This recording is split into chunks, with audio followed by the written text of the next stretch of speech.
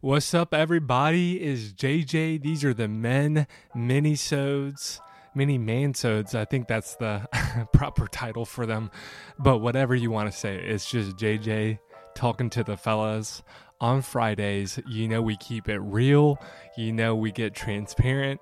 Okay, guys, so today we have, of course, it's got to be on sex. We're obsessed with sex, because we're single guys and, it's just all we think about. No, I'm just kidding. But what I love about this season, what we've been doing is we are talking sex for singles, and it's been really, really awesome.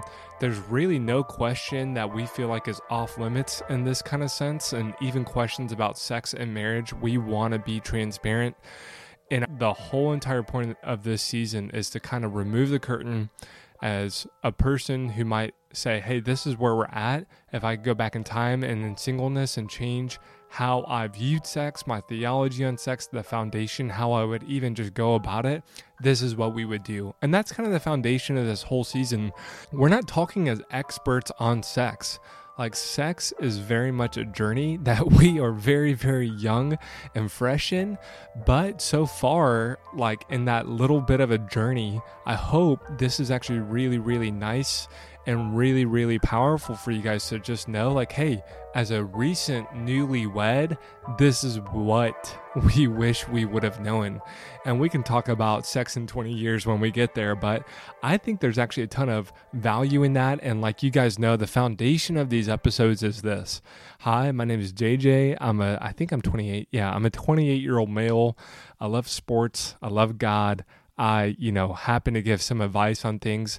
When I do give you guys advice, when I do give you guys wisdom, my posture is this. I'm not a youth pastor. I'm not a theologian. I'm not a pastor or preacher.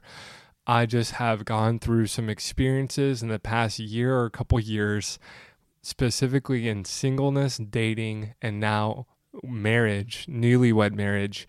And I have a little bit of a perspective. I have a little bit of an experience. I have a little bit of wisdom. I have some regrets and some things that I wish I did not do. And here are some things that I happen to do well.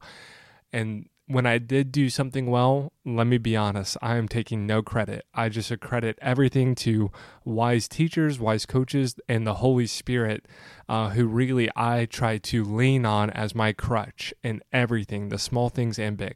So that's the foundation.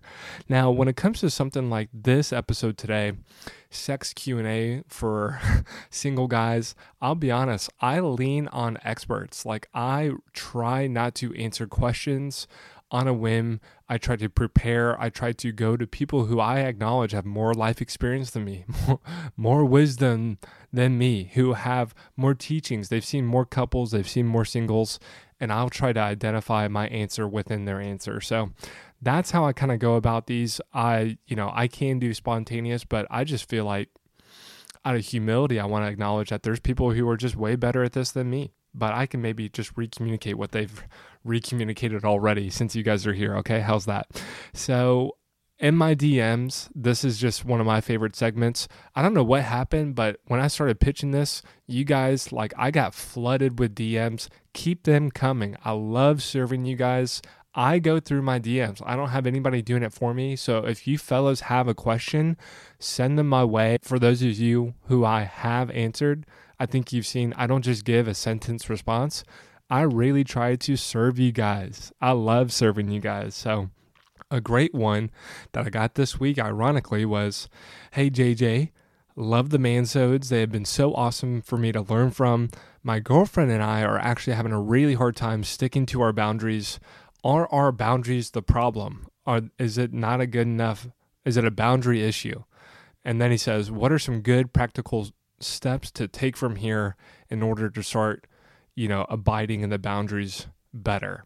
This is such a good question. It's going to keep getting asked, and I'm happy to answer it.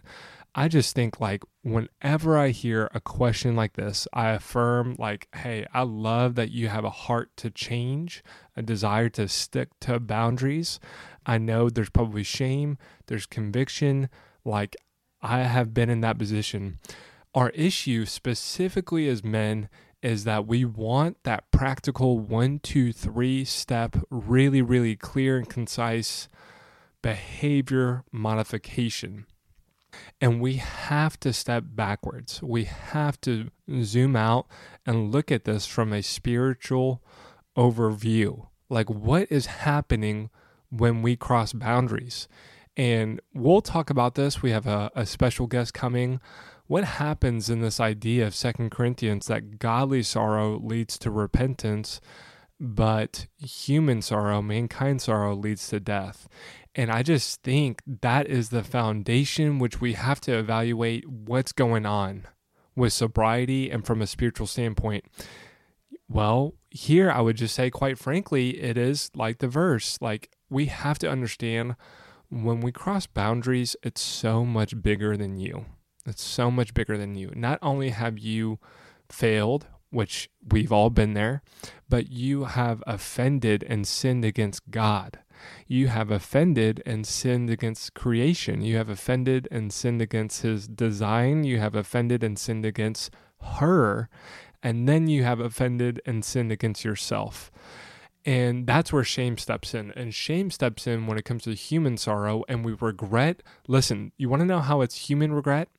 It's because you regret the consequences of your sin and how they affect you. A good example, a man commits adultery. His wife decides to divorce him. He loses custody of the kids and has a chaotic, terrible, really, really hard marriage or divorce marriage moving forward. If he is so upset and grieving the loss of himself and what he has lost, he is practicing human sorrow. That shame and the conviction and the sadness he feels is for nobody else but himself first. He's not thinking about the kids. He's not thinking about the wife. He's not thinking about God. He's not thinking about the community. He is thinking about himself and the pain first. And there is room for that. Nobody is saying there's not room for disappointment and sadness, but godly sorrow leads to change, which means godly sorrow is you have grieved God, you have grieved the Spirit, and that breaks you. So we have to stop and pause before we even talk about practical steps. We have to understand the heart of sin and what it's done and who we've offended. And then lastly, you need grace. Before we even talk about the practical, once we've understood that and the paradigm, we have to understand that moving forward, God does not change. His love and affection for you and desire to be with you doesn't change on your best day or your worst day, whether you fail that boundary or you have committed to it. But he has given you grace, not that you can keep failing and knowingly failing and committing the sin, but that you can win. That you can win in this battle. You have been given grace so that you might win, so that you can live above reproach and you can be successful in your fight against sin and temptation and boundaries. I would just say, now you want to get to practical. Once you've accepted the grace, once you understand, what has just happened, you need to confess to God for forgiveness. More importantly, if you're serious about changing, to confess to others to heal and change. You need accountability. From there, you build out practicals. I've confessed to God for forgiveness. I'm confessing to others to strip away shame, to step out in just great humility and say, I need help and I want to change and I'm serious about it and I'll do whatever it takes. And then from there, we find an accountability partner, a group, and we build out practicals and systems to check in on us, okay? It's out of a heart change and a desire to please God first that we then tackle the practical. Okay, love that. So sex Q&A, let's jump in. Now, single guys, here's my question. When you think of sex, when we go into sex Q&A, I love, personally, middle school, high school, college, out of college, whenever I went to any kind of conference or gathering of men, there's always a sex Q&A, and I'm not going to lie. It was just always the most popular, most exciting. There's a little bit of like mystery and tension in the air. We're all kind of thinking about the same questions and same behaviors and same challenges on porn and masturbation that we've always been struggling with, and yet we find ourselves in that room, kind of hoping that this guy's finally going to give me the answer I've been looking for. This guy's going to be the one to break the addiction, to break the chain in the ministry, and from this night on, I just hope I can experience victory. Sound familiar? Okay. Well, that's great. I think if we're going to start here today, when you think of sex, we have to train our mind and where it's not going to go initially. If I say, hey, let's think about sex, my question to you is, does it go straight to theology? Does it go straight to the theology and the foundation of it? Or does it maybe go to something like the act of it or the ethics of it, the morality of sex, the do's and don'ts, the failure and the victory in our boundaries on sex? What's funny is when it comes to moral sets, like a moral code, it's actually funny, Christian or not, we actually all have a moral set of rules that we follow, that we abide in. Christian or not, there's certain lines in the sand that every man draws when it comes to sex, everybody. But from a Christian perspective, one thing is super, super, super, super clear, that we are, as a congregation of single men, we are older, we are more single, and we are waiting longer to get married than ever before. We have more people in this room than ever before. We have more single guys listening to this episode than ever before. We have more single men asking these questions than ever before. And the good news for us men is we don't have to come up with that line in the sand just from whimsical thinking, Reddit, YouTube, Netflix videos, and video games. Like we have a rock solid foundation and theology of sex to lean on and build our life and sexual ethic around. Like the very word of God is that rock, that foundation that we can build our moral code and ethics on, which is really, really awesome. But what's hard about this is, I think when it comes to this conversation, and basically my foundation for the episode is this, is it's so fascinating. One of the reasons that, we're here is we've just waited so long to get married. And we have men listening to this episode who have waited for decades and decades and decades to have sex. Decades and decades and years and years and years of practicing, quote, purity and practicing great boundaries and practicing a wonderful sexual ethic, who desire to grow in holiness more than we desire to fill urges and desires of our flesh. And what's funny for me is, like, I think we actually have more clarity and I think we have more transparency on destructive failed marriages. We have so much information on broken marriages. We have such a lack of healthy demonstrations of godly kingdom marriages. And I actually think that we're also flooded by choice. That little concoction right there has resulted really in both men and women waiting to get married longer than usual. And, what's funny is, if you think about it, and if you guys didn't know, 51% of all adults in the U.S. are single. 51%. For the first time in human history, we have more single adults than married adults. And what's ironic about that is, how are we more single now than ever before with dating apps? We have more access to godly, great women than ever before in human history, and yet we're more single. And I just think it's a combination of, like, we have so much transparency now into terrible marriages. We've seen how bad it can go. And we also are kind of like flooded by choices. Like, we have become so selective in great ways, and also kind of not great ways. And what's crazy for me is, if I take that question, I go, what does the Bible say? What does Scripture say about getting married in that choice? Well, you have Paul in 1 Corinthians 7 that he's literally, man, I read this, I'm like, dude, this is like, you would expect him to be like, choose with wisdom. Choose that partner so carefully. And he's actually more like, hey, if you have a man with a burning passion, aka, to have sex, what should he do? He goes, he should just get married. He goes, literally, if you cannot control this desire, just get it done. So, like, you have this total swing on the other side of, like, hey, just choose, just get it done and figure it out in marriage. But if this burning passion is just causing you to sin so much, then just get into marriage. And I'm not gonna lie, that one's hard. But I think we should maybe save that one for another men's night. But going into sex Q&A, that's really the foundation. Is we have more single men than ever before. We have more men, who are practicing celibacy now more than ever before. And whether you like it or not, if you're a single man practicing purity and walking a sexual, biblical, traditional ethic, you are practicing celibacy.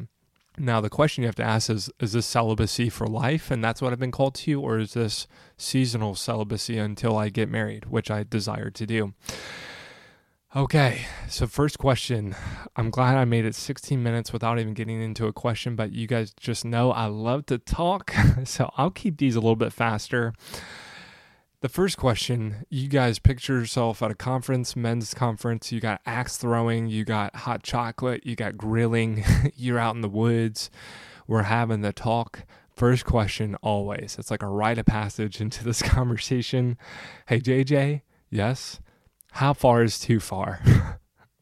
In regards to boundaries, lust, physical intimacy, oral sex, straddling, make out, like how far is too far? This is always the question. So bro, we got to start here, and we just have to. It's just too common, too good of an opportunity. And the thing that is funny for me in this question is that we are quietly holding in the back of our mind as Christian men is this. I really do think in our heart, and I really do think in our mind that we know the standard of what we're called to. And we also know it's really, really hard to abide in that perfect standard. So then we kind of ask this question, well, if that perfect standard is not on the table, how far is too far? And that's dangerous from the get-go. The question in itself, I think, just reveals priority. Because the question that should guide us in life is not, just think about it. As a Christian, what does it reveal about me and my soul, my priorities, my spirit? What's important for me if I say this question?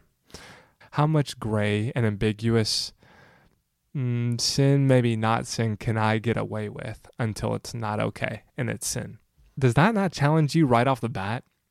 What's funny is this part is never really talked about. I just think if you're asking that question, you have to stop and pause and take inventory and say, okay, where am I at in my Christian life today?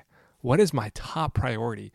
Because if Christ and his fellowship and the pursuit of holiness is your top priority, and advancing his kingdom, seeking first the kingdom and his righteousness is your top priority, why would your question ever be, well, how much of this is too much and too far?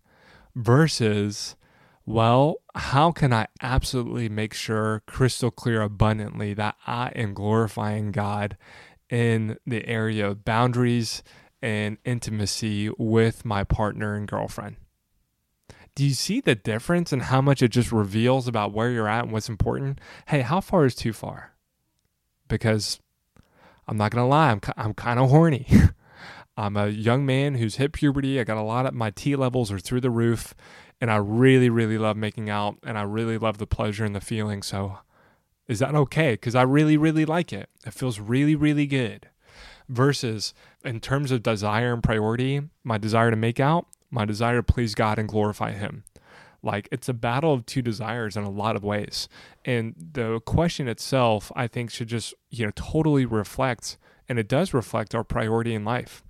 And so really what this is, and I'm going to really challenge you guys on this, you are built and prepared and designed to commit and bond with one woman alone. You are with one woman alone in covenant, you are obligated and called to give yourself to. And that is the physical act of sex and sexual encounter, intimate encounter. I would describe that from everything like sleeping in the same bed, cuddling in the morning, making out, kissing, affectionately holding hands and hugging and embracing. There's like this kind of slope of intimate and physical encounter with a crescendo of sex. But everything on that slope, I think, to a large degree, here's my question. If categorically there's one woman and everyone else is a sister or mother to you in life, like it is that black and white, what is the physical intimacy that you are comfortable with your sister and mom? And that's kind of the line. Like, think about it. I love my sister. I love my mom. I would embrace my sister and hug her. My mom, I would kiss her on the cheek and say, I love you, and embrace her. And that is the degree of physical intimacy I am comfortable with. that is the same standard.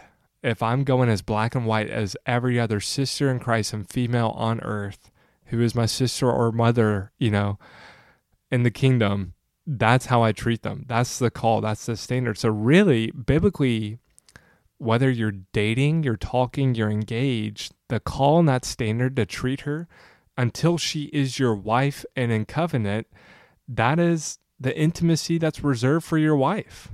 And so working backwards, that slope of sexual intimacy from lower, on the lower slope and the physical touch to the crescendo. And I think it's a slope, not stairs. I think it was so fluid and gray that it is that slope where the crescendo is physical acts of sex, which is what I would count as all forms. There isn't a slope. There isn't a slope. There is one side and then another side. There's that, like, if I have that slope and I had to take a vertical line and just slash it right there after, it's like that sister, it's like if there's a graph underneath, like I think it's the, the lateral line. There's a sister and mother category, and then there's physical acts, which I am comfortable extending, draw a line in the sand. Everything past that is for wife, one woman. And that's really, really, really hard. Like Kate and I kiss. Kate and I made out.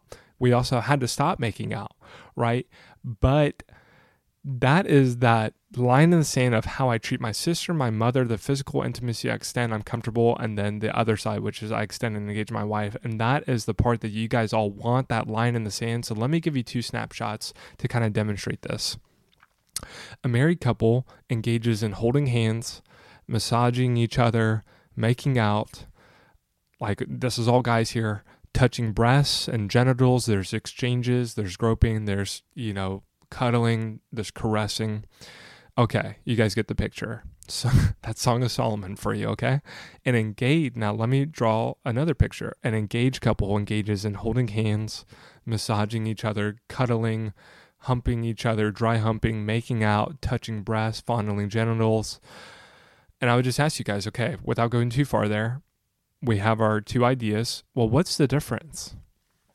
What's the difference? Well, the engaged couple here says probably something along the lines like this. They console themselves. They minimize. They might say something like, well, we're getting married anyway, and I know this is going to happen. So, it's okay.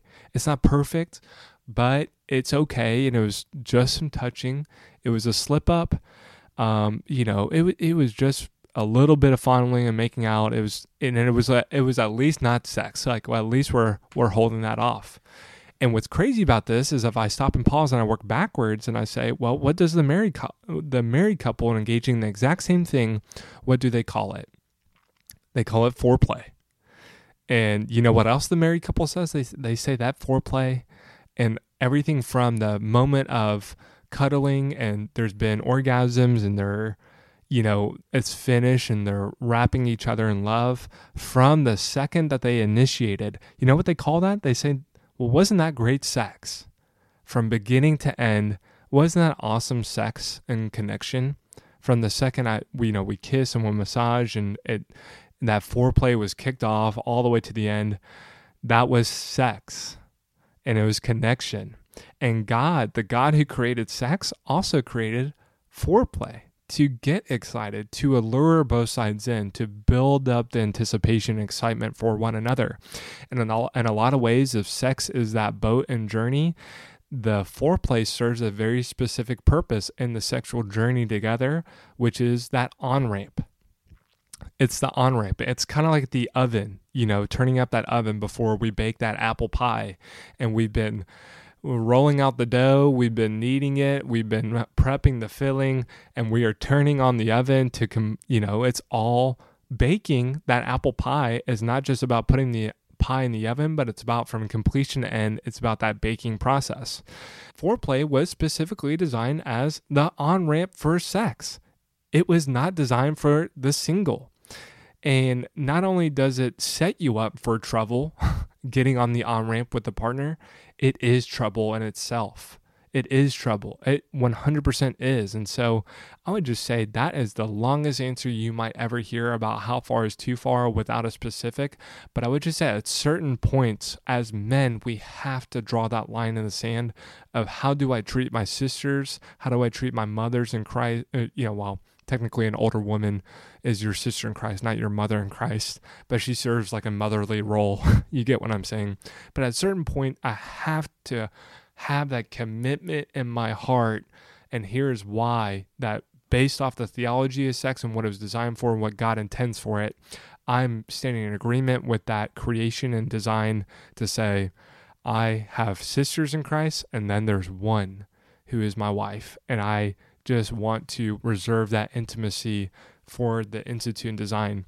And for me, one of the biggest things, Kate and I, we don't specifically talk about the do's and don'ts on purpose, but one big thing for me, for example, was I didn't even want to sleep in the same bed as Kate. And I know there's been a lot of like relaxed sexual ethic on sleeping in the bed, especially if there's no crossing of physical boundaries from that point. But I actually think about it like that. I am not comfortable sleeping in the same bed,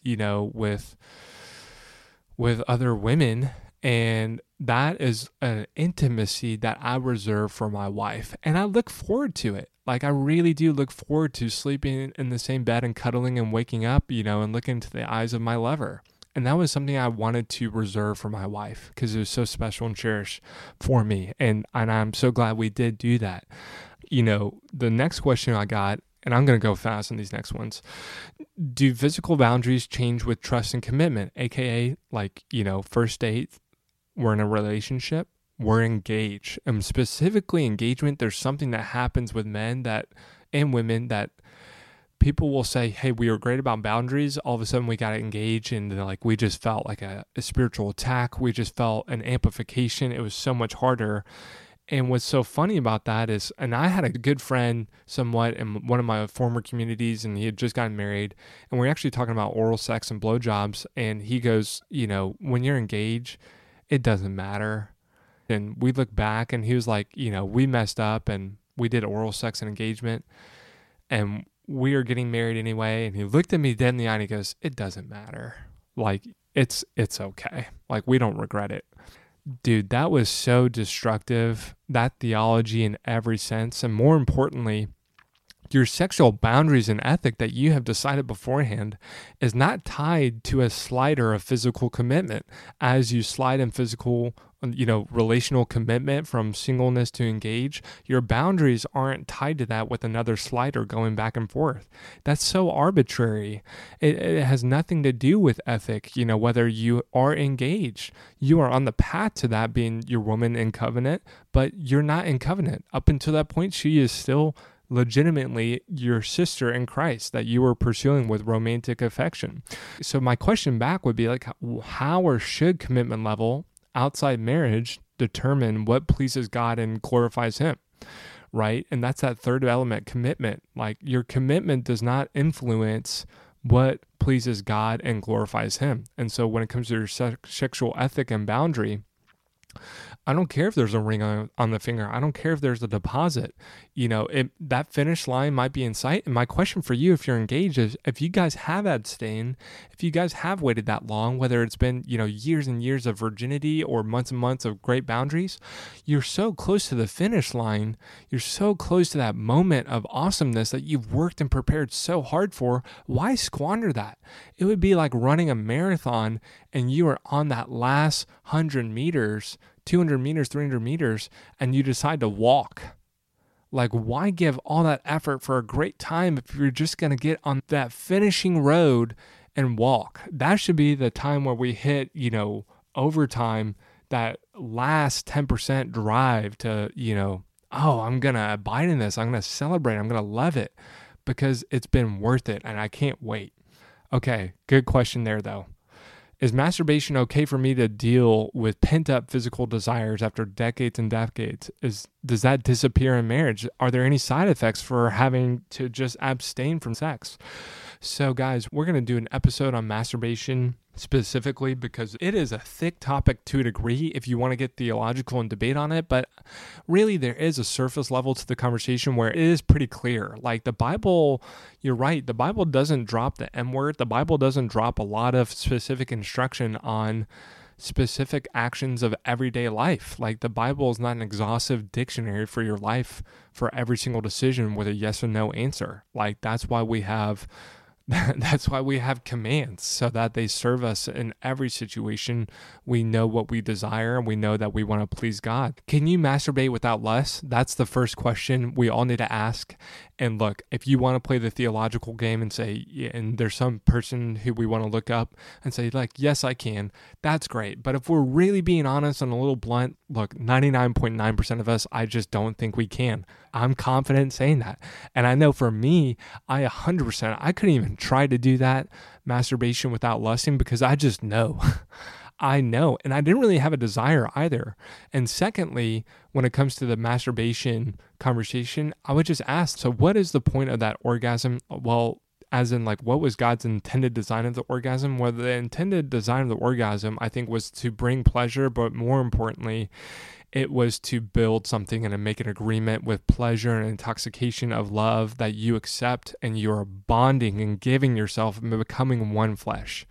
So when we orgasm outside of that, I think it just perverts the intent of the act and perverts the intent of that pleasure, right? Like that's why I'm also not a fan of this idea. And thirdly, and maybe one of the most important practical elements, is that it trains you. It trains you, it trains you, it trains you. And this is one of the greatest traps of porn and really masturbation, is that it teaches you that it is about you. And it fulfills your lazy, self-centered desire for pleasure or escape. And the irony is that this is the opposite of sex in every way within covenant. You see, sex within the covenant of marriage is not about you per se, and it's not really about your fulfillment.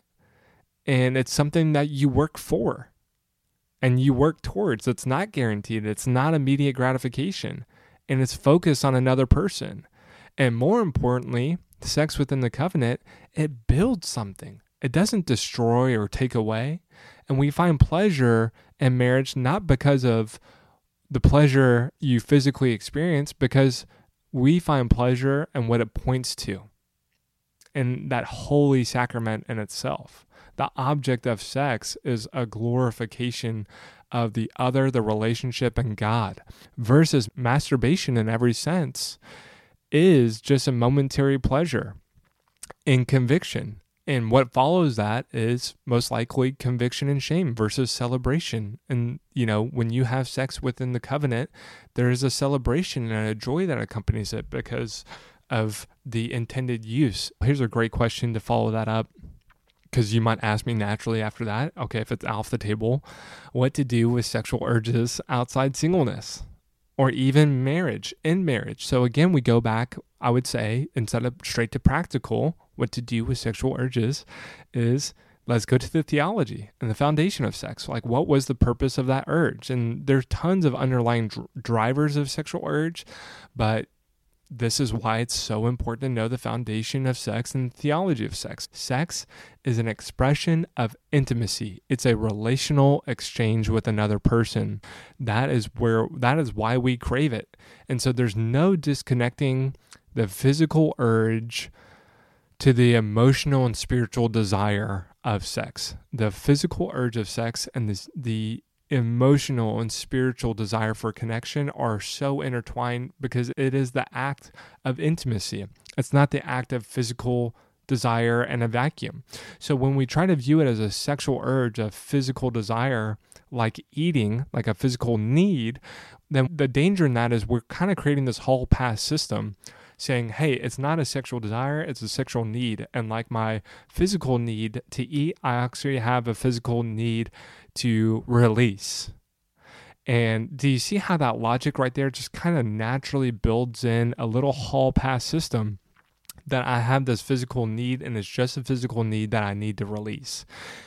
And when you say, and this is where it challenges that, I actually think that that sexual urge and that physical desire is absolutely intertwined with my deeper need to emotionally and intimately connect. I all of a sudden am challenged that my sex drive, whether I'm single or married, is actually fueled by my desire for a healthy connection, a healthy emotional connection. And that's fueled by my connection to God, family, and friends. And crazy enough, this is where we get to this answer of what to do with sexual urges in singleness or marriage, is that the more you are healthily, emotionally, and spiritually connected to others in fellowship, the easier it is to manage your sex drive. That's why sexual addictions, and primarily sexual addictions, are driven by unmet and neglected emotional needs. Counselors literally call this intimacy disorder. Intimacy disorder.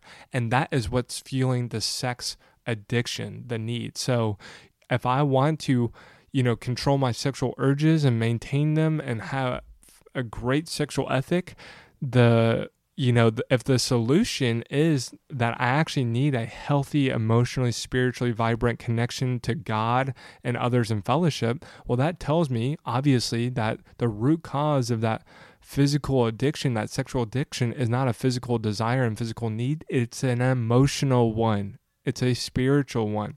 They are absolutely intertwined. So therefore, I can't just say it's a physical need. It's a physical desire that I need to release. I have to evaluate the need underneath that's fueling that. So I just say, from a practical lens, right off the bat, the thing that sticks out for me is that you need to build as healthy and as rich fellowship with God, with men, with women, with people in your life, with family as possible.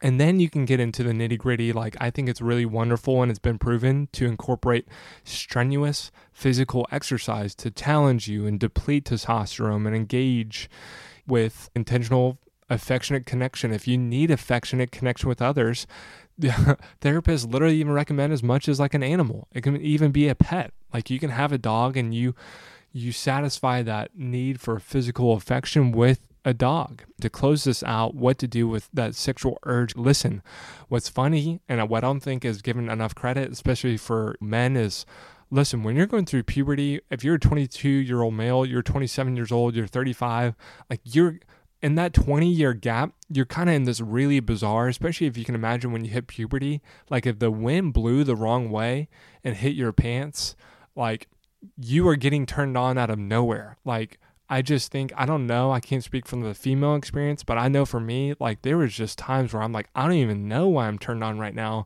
but I have this sexual urge and what is going on? Or I just like see the most snippet of a picture on Twitter or Instagram of a beautiful woman, and I'm like, now I'm turned on. But to close this out, and I heard this, from a person, they said Billy Graham would talk about this idea that birds are always going to be flying above you. Meaning your sexual urges and temptations, if you live in this world, they're always going to be flying, but you don't have to give that bird a nest to land in, okay? And I would just say, when it comes to singleness as a man, this is the training ground that any man or woman has to go through. They have to conquer this training ground, this battle arena of sexual urges, if they want to continue to grow in Christ. Like, it is one of the fundamentals of a faith to demonstrate growth, maturity, self-control, and holiness. So if you want a practical way to kind of close that out, here is a little 5-step process that I heard when I was actually like 12 years old. That's kind of stuck with me. When you feel that urge, when you feel that temptation and you are relying on Holy Spirit to kind of highlight it, or maybe you just went a second too far with that second piece of eye contact and evaluation and with your mind, stop and pause and do this. Thank and worship God. Thank and worship God. It says to set your mind on things not of this world, but things that are good, that are just, that are righteous. Number one, let's just reset our mind and thank and worship God. Let's set our mind on God and just say, God, you are the creator of this universe. These rocks around me, these buildings around me, these trees, these grass, the wind, they all praise your name. And I'm joining in that praise as master of the universe who holds everything in the palm of your hand. The very vapor from your breath created creation itself. Already my mind is starting to fixate and change and recenter. Number two, acknowledge the urge. Let's kind of focus in and let's acknowledge the urge and the desire and say, hey, Father, thank you so much for knitting me in the womb, that you know every hair on my head, you know every thought, you know things in my soul that I don't even know. And thank you that you created me without mistake. You created my body in the image of you, and then I am an imago Dei. I'm made in your image, including my sexual desire. Thank you so much for that. I love my sexual desire that you created, and I can't wait, right, for that day if I am married to express my sexual intimacy with my wife. But I'm just going to go ahead and say, hey, thank you for the urge and this desire that you created. You really did. And number 3, hey, God, would you just actually highlight any areas in my life where I am deficient, where my emotions and my intimacy, maybe with you or friendships and relationships, have been neglected today? Like, would you highlight my heart where I am devoid of you, where I'm weak, maybe where I'm numb, maybe where I'm angry and I'm frustrated, maybe where I'm ignoring needs, specifically emotional stuff. Holy Spirit, would you highlight my blind spots and what I am just totally ignoring today? And there's a very good chance that emotional neglect, that spiritual neglect, that intimacy neglect is absolutely connected with that urge you're feeling that time. And number 4, offer up your body as a living sacrifice, holy and pleasing to God. Quite literally, Father, my body is yours. Every instrument and piece, quite literally, is yours, and I devote to you. I devote it to you as a pleasing and holy sacrifice set apart. And number 5, I love this one, praise him for a mind that can dream. Thank you, Father, that I can dream. Thank you that I can imagine. Thank you that I can think. And thank you that even if I don't gratify the sexual urge physically right now, that guess what? There's such thing as wet dreams. And if my body really needs that physical release, then it'll happen in a dream outside of my control, and I can move on with my day. Okay, there you go. Just being really, really blunt. Some other questions I got from you guys is, how to know if you're doing it right or making sure that she gets there within sex. I think that this is also tied to another question I got is I'm nervous about lasting long and things that I don't even know about myself yet, especially if I'm a virgin. I'm just kind of nervous about this experience. I would say we have done such a poor job of acknowledging the beauty within the awkwardness and the learning of sex. Your wedding night should not be perfect in a lot of ways. Like, it should not be perfect sex. There should absolutely be a perfect wedding night should institute elements of maybe awkwardness, learning together, laughing together, learning what pleases another, communication, really, really cherishing one another. Like, when it comes to the things about lasting long, the tactics of sex, the positions of sex, this is something that as men practicing celibacy, we should look forward to those moments in time and actually look forward to them, saying, you know what, I'm actually probably going to be a little bit more awkward than I think. I think it might be a little bit more bizarre and strange, or maybe not physically perfect and pleasing, but I look forward to that. I kind of look forward. It's kind of like looking forward and be like, the first date, it's always a little awkward at times, and I was a little nervous and she was nerve-sighted. It wasn't really ever perfect, but I kind of enjoy that. And so that's what I would just say as far as regarding sex and getting there. We could probably just do like another one for married men. And then the last one is what to do when my partner has a sexual pass and when that comes into marriage. So I would just say, what's really interesting is we've done an episode on sexual past and history and dealing with that. Specifically, if one partner has an external past with other people in real life, and maybe another partner has a little bit more of an internal past, specifically with objects and people on the internet and like pornography.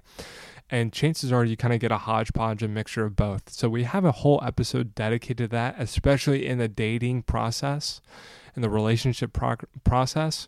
I would just say this, one thing about sexual sin that we have to be aware of is there is redemption and there are consequences to sexual sin. I think that's why it's been treated with so much tenacity and put on such a pedestal, is because in real life there are consequences to sexual sin in the sense of You might be forgiven and achieve freedom and healing and forgiveness, but there is an element that is probably going to be something that you're going to have to deal with in marriage as well.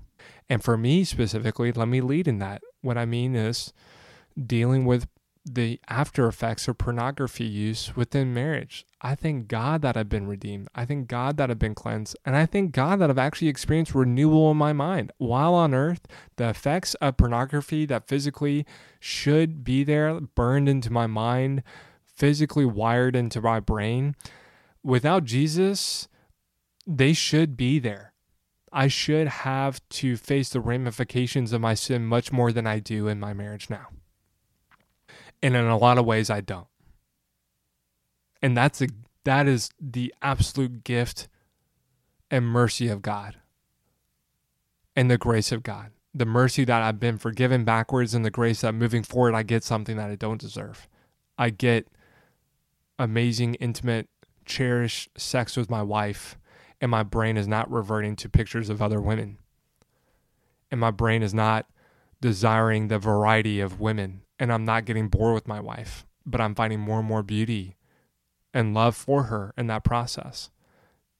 I have no other response but to just say, thank you, Jesus. And there's definitely things here and there that pop up. That is like the constant. I have a group of men. We talk about this all the time. There's always these darts and arrows and javelins from the enemy where he's reminding you of past encounters. He is planting temptations and seeds of thoughts.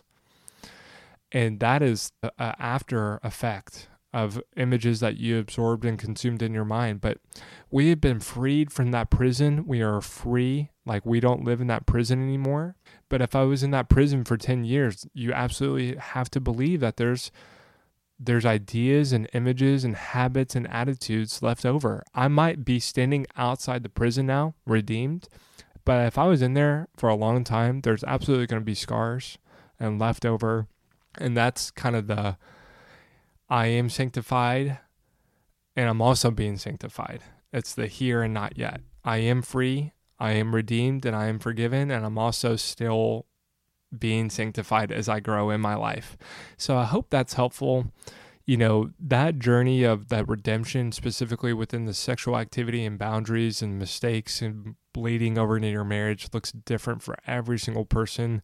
But I genuinely believe, that there is hope and freedom and redemption. And I think sometimes we make it so black and white that there's no idea that that is a journey in itself. Like, I think sometimes we feel scared to say that it's not totally perfect and that there is bleed over. And there's also a lot more freedom and redemption in my marriage and my sexual life than I could ever dream of. And I'm so grateful. And that literally just leads me to an attitude of just gratefulness. And I dwell in that gratefulness. And as those trials and as those challenges and as those reminders come, I reflect on my gratefulness and say, I want more. I want more. I want more redemption. I want more healing. I desire to have a continually great sex life and journey with my wife. So that was a long episode. I'm so happy that you guys stuck through it. I don't think that we should call these mini man-sodes anymore because I'm just not very good at keeping these concise. But I think with men and specifically with you guys is I don't want to just give you a one sentence Instagram answer. I want to talk about this and then this and this leads to this and this leads to this. And I hope it equips you and helps you, really is what I'm trying to say. I don't go down the rabbit hole for me, but I go down it for you to help really, really grasp in your heart and your mind what we're talking about here today. I love you guys. I hope that served you well. Jesus, we just seal these words, this ethic, and your good word today. Thank you so much for a foundation. Thank you that you walked and modeled everything for us. In Jesus' name, amen.